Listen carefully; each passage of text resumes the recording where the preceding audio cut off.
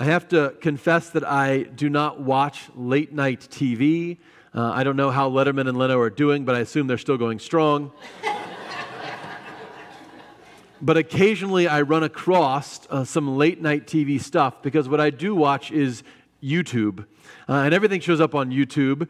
And so I came across, a number of years ago actually, a series of videos from a late night TV host I don't know anything about. But the videos are called Mean Tweets. Anybody ever seen Mean Tweets? If you're not familiar with them, the concept is really interesting. It's celebrities reading things that other people have tweeted about them that are always extremely mean. I have to warn you that I do not encourage you to Google this yourself. I had to do some heavy editing to put together a clip that was worship appropriate because they get crazy mean. But I watched this a couple of times and I thought, boy, is this supposed to be funny? It's almost funny, but it's like uncomfortable funny. So I want to share it with you, and then I want to talk about it. This is a series of mean tweets. Like you can't quite tell whether you should laugh or not, right? The power of this series of clips is that it humanizes the people that we make fun of. Right? We think of celebrities as these larger-than-life, affluent, rich, successful people from everything is going. So who cares if you make a hurtful comment about one of those people on the internet? There's a million people out there, it doesn't matter.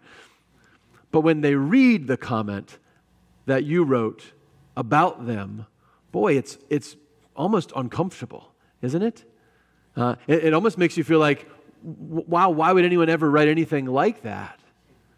It's not funny. It humanizes the people that we're making fun of.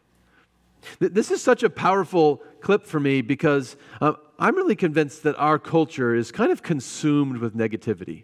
I mean, we are just negative all the time. Our online conversations tend to be anonymous, and so we can say horrible or hurtful things about people that we've never met. Even when we talk to people that we do know, we do it through social media in such a way where there aren't really any consequences. And I can say whatever I think without worrying about how you might bring it back to me. Our political discourse is vitriolic and all about name-calling and demonizing the other side. The idea that we would love our enemy seems insane. We can't even love our neighbor. This negativity, this vitriol really, really bothers me. And this week, as we were doing our daily devotional, we've been reading through the letters of John. And we got to 1 John chapter 4, verses 20 and 21, where John says, "Those who say, 'I love God,' and hate a brother or sister are liars. For those who do not love a brother or sister whom they have seen cannot love God whom they have not seen." Those who do not love a brother or sister whom they have seen cannot love God whom they have not seen. You cannot say you love God and not love your neighbor. I think this section in the Gospel of Mark, and we've been building to it for a while, but I think this section of the Gospel of Mark defines the opposition movement. We've been talking about thy kingdom come, the coming kingdom of God embodied in Jesus Christ as he invades our world and pushes out the powers of darkness and sets us free. But now we begin to see, particularly at the end of our reading this morning, the opposition movement. Not everybody is on board with this kingdom. And in fact, there are a number of people that are deeply opposed to it, and they are defined by what Jesus calls their hard hearts. I want to think this morning about hard hearts, about three versions of what it means to have a hard heart that are critical for us to understand if we want to be allied with God as opposed to allied against him. The first kind of hard-heartedness is an unwillingness to see purpose. You see, I think we can be religious and be unwilling to see the purpose behind that religion. We see this throughout Scripture again and again, but I think it's very clearly articulated here in these stories of the Sabbath. Sabbath is the defining spiritual practice for the Jewish people.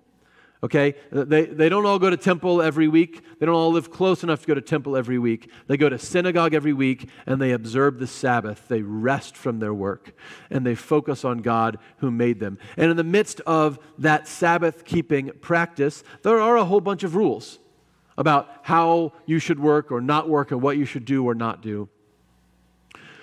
But Jesus' frustration with the Pharisees is that they have become so obsessed with the rules, they've forgotten the purpose of the Sabbath itself. That God does not want hungry people to go hungry because it's Sabbath, any more than He wants hurt people or sick people to remain unwell because it's Sabbath. Sabbath is supposed to be a time of rest and reconnecting with God. What could be more natural than to make hurt people whole or hungry people full in the midst of Sabbath keeping? The frustration that Jesus has, I think, begins with the unwillingness of His enemies, of the Pharisees, to see the purpose of God. This is kind of a dumb thing, but when I was in middle school, I got really into collecting Star Wars toys. I'm talking about like the action figures, you know? And I knew that there were two ways to be a Star Wars toy collector. One way, both of which are very cool. One way is you can collect the toys out of the box and like play with them, right? This was my way. So I would set up these massive battles on the dining room table, and all my Star Wars toys were out, and I was playing with them. But the real collectors didn't do that, right? What do real collectors do? They keep the toy in the packaging, right? And they never take it out so they can say, hey, it's in mint condition and it's better to resell. And I get it, but I feel like it misses the purpose, right? The purpose of a toy is to be played with. The purpose of the Sabbath was to bring us closer to God, to help us rest and reconnect with the one who made us and loves us. And so, when we get the purpose wrong, we use the thing wrong. When we begin to think that it's wrong to do good on the Sabbath because that might be work, when we start calling evil good and good evil, we find ourselves outside of God's kingdom. One of the most terrifying passages in Scripture comes from the Sermon on the Mount, very near the end of the Sermon on the Mount, in the 7th chapter of the Gospel of Matthew, where Jesus says, "Not everyone who says to me, 'Lord, Lord,' will enter the kingdom of heaven, but only the one who does the will of my Father in heaven. On that day, many will say to me, 'Lord, Lord, did we not prophesy in your name and cast out demons in your name and do mighty works in your name?' Then I will declare to them, 'I never knew you.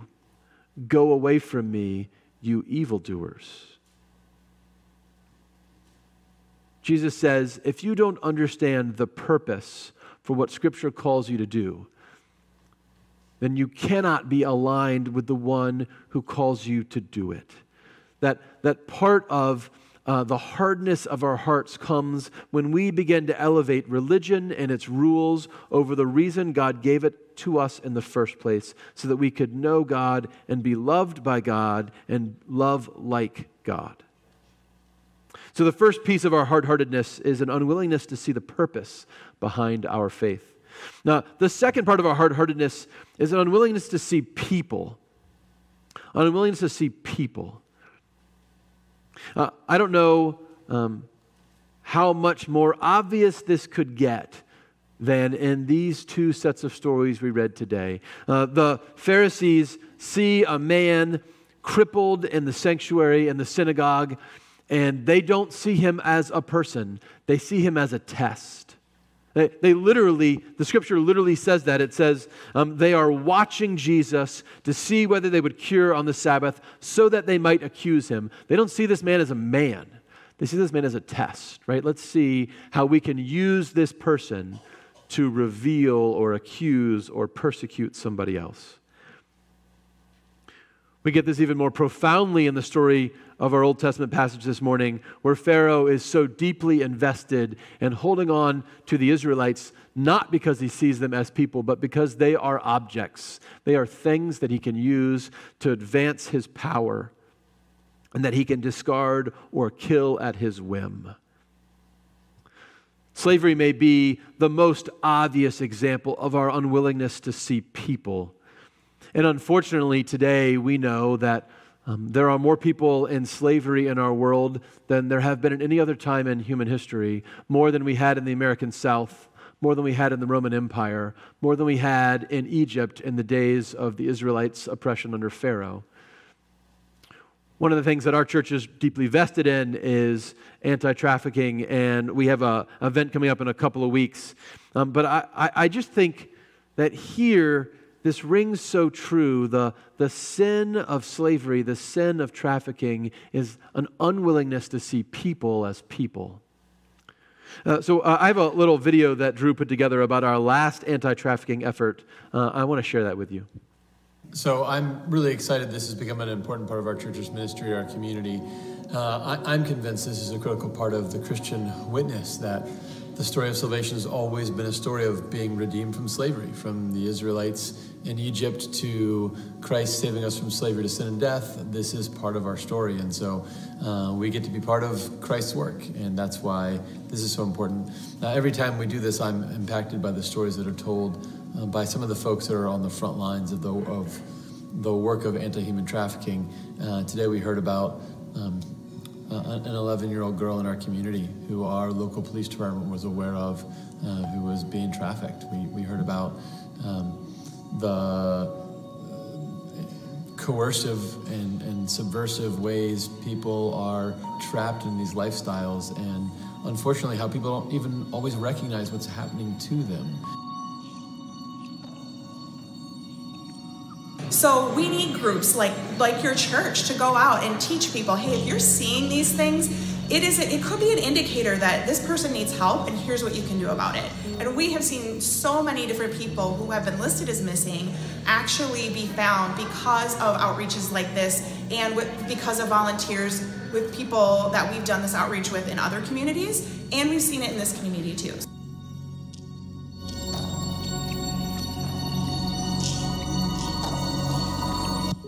It happens everywhere. It happens to young children. It happens to young women and boys. We all are, some of us are parents, some of us are grandparents, and we care so deeply about our families and our communities, and we want it to be a safe place. We want our children to have the opportunity to be children and to lead a safe life. So it really takes, it does take a village. It does take a covenant community plus the neighborhood to take care of our families. So I'm glad that people are here and doing this great work.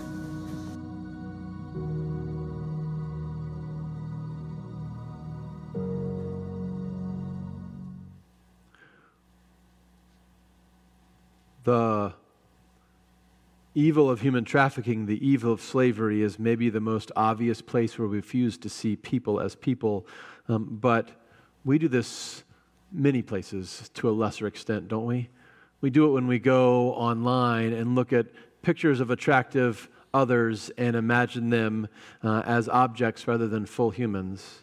We do it when we tweet mean things about celebrities, and we do it when we say horrible things about our neighbors because they don't agree with us on whatever topic is most important to us at that moment. We have this incredible ability to not notice people. And I hope you notice Jesus' reaction to that behavior. We're told that Jesus is angry. Actually, verse 5 says he looked around him with an anger. The word isn't anger. The word is orge in Greek. It really means wrath. Sometimes we have this idea that in the New Testament, God is super gracious and kind, and the Old Testament, God is real judgy and wrathful. Where here's Jesus literally looking around in wrath at the people because of their hardness of heart, not their bad theology, not their bad Bible interpretation, but their lack of compassion. Jesus looks at the spiritual leaders of his people and he says, you have become like Pharaoh. You have become like the enemy that I once saved your ancestors from, because you have begun to see people not as those worthy of the very life of God, but as tools that you can use for your agendas, for your pleasure, or for your entertainment. The central message of the story of Jesus is that God chose to love sinners while they were yet sinners, not that he offered to love us once we got our act together. And Jesus' ability to see people as people is what makes him the king of the kingdom that I want to be a part of. And the alternative to that, the alternative of that hardness of heart, is quite literally demonic. It's quite literally the opposition to the kingdom of God. And I hope you notice that the human religious leaders of Israel are conspiring to accomplish what all the powers of hell so far have not been able to do, the destruction of Jesus. Now here's the key. 3 components of hard-heartedness. The first is an unwillingness to see the purpose behind what God calls us to do. And the second is an unwillingness to see people as worthy of the life of God. The third is an inability to see God. It's a really important difference. Unwillingness, inability. See, we are not able to see God if we are not willing to see God's purpose and God's people. Those who say, I love God, and hate a brother or sister are liars, for they who do not love a brother or sister whom they have seen cannot love God whom they have not seen.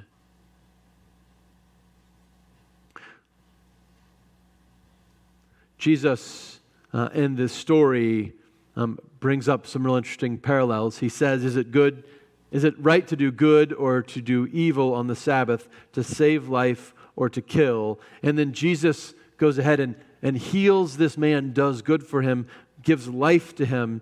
You notice what the Pharisees do immediately? They go out and decide to kill him. They who thought it was wrong to even heal a broken man on the Sabbath see nothing wrong with planning to murder the healer. See, our capacity for self-deception, for our ignorance of God is extraordinary. We read the story and we think, how is it possible that these Pharisees could see this happening and not know that Jesus is who he is? How could they think, oh, of course you'll heal the man. All we care about is what day you do it on.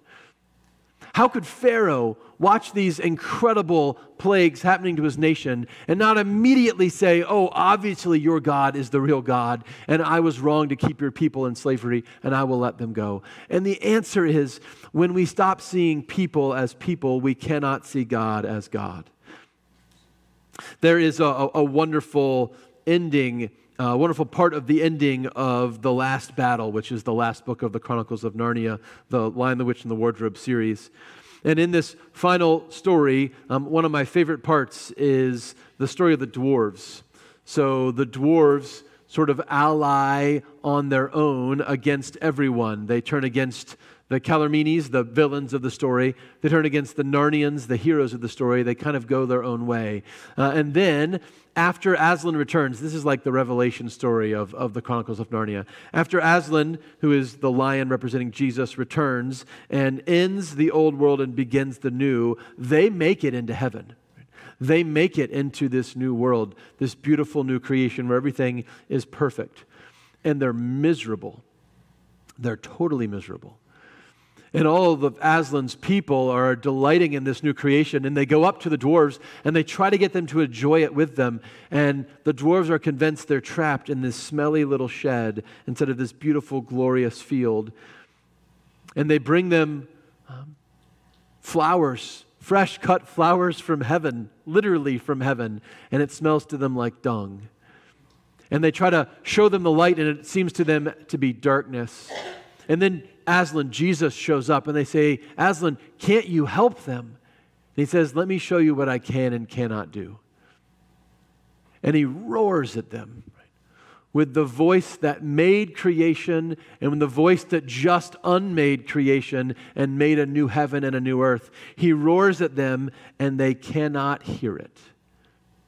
He sets a feast before them by shaking his mane, this incredible feast of sumptuous delights, everything that heaven can provide, and it tastes like dirt to them. And he says, you must recognize these are beyond even my power, because their self-deception has made them unable to see who I am. Billy Graham said it like this: the same sun that shines on the clay hardens the clay, but melts butter. And the same gospel will soften some hearts until they will yield to Christ, but it will harden others. And it's possible for you to harden your heart by delaying to receive Christ until it is so hard that when God speaks, you no longer hear him. This is the fascinating part of the story of Jesus. Jesus is the one who has authority. He speaks and teaches with authority. He has authority over sin. He can forgive our sins. He has authority over Sabbath. He is Lord of the Sabbath. There is only one place in all of creation where Jesus cedes authority to us. It's what we do with our hearts.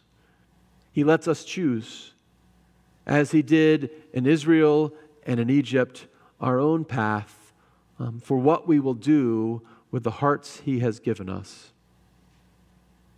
Psalm 95 is a psalm that speaks of the desert wanderings of Israel and their sin when they turned away from God. And it says this: "Oh, that today you would listen to his voice. Do not harden your hearts as at Meribah, as on the day at Massah in the wilderness, when your ancestors tested me and put me to the proof, though they had seen my work. For 40 years I was angry with that generation and said, they are a people whose hearts go astray, and they do not regard my ways. Therefore in my anger I swore, they shall not enter my rest, my Sabbath." Jesus sets before us a strikingly simple choice. What will we do with our hearts? Will we be willing to have hearts like his, open to the Word of God, broken for the people of God, compelled by the character of God? Or will we choose a different path? Will we be so consumed by a religion that we miss its purpose, so consumed by utility that we miss people until we become unable to see God? Or can we, like Jesus, have a heart of compassion for the world and the ability to recognize what God is doing in it? Those who say, "I love God," and hate a brother or sister are liars. For those who do not love a brother or sister whom they have seen cannot love God whom they have not seen. The commandment we have from him is this: those who love God must love their brothers and sisters also. Thanks be to God. Amen.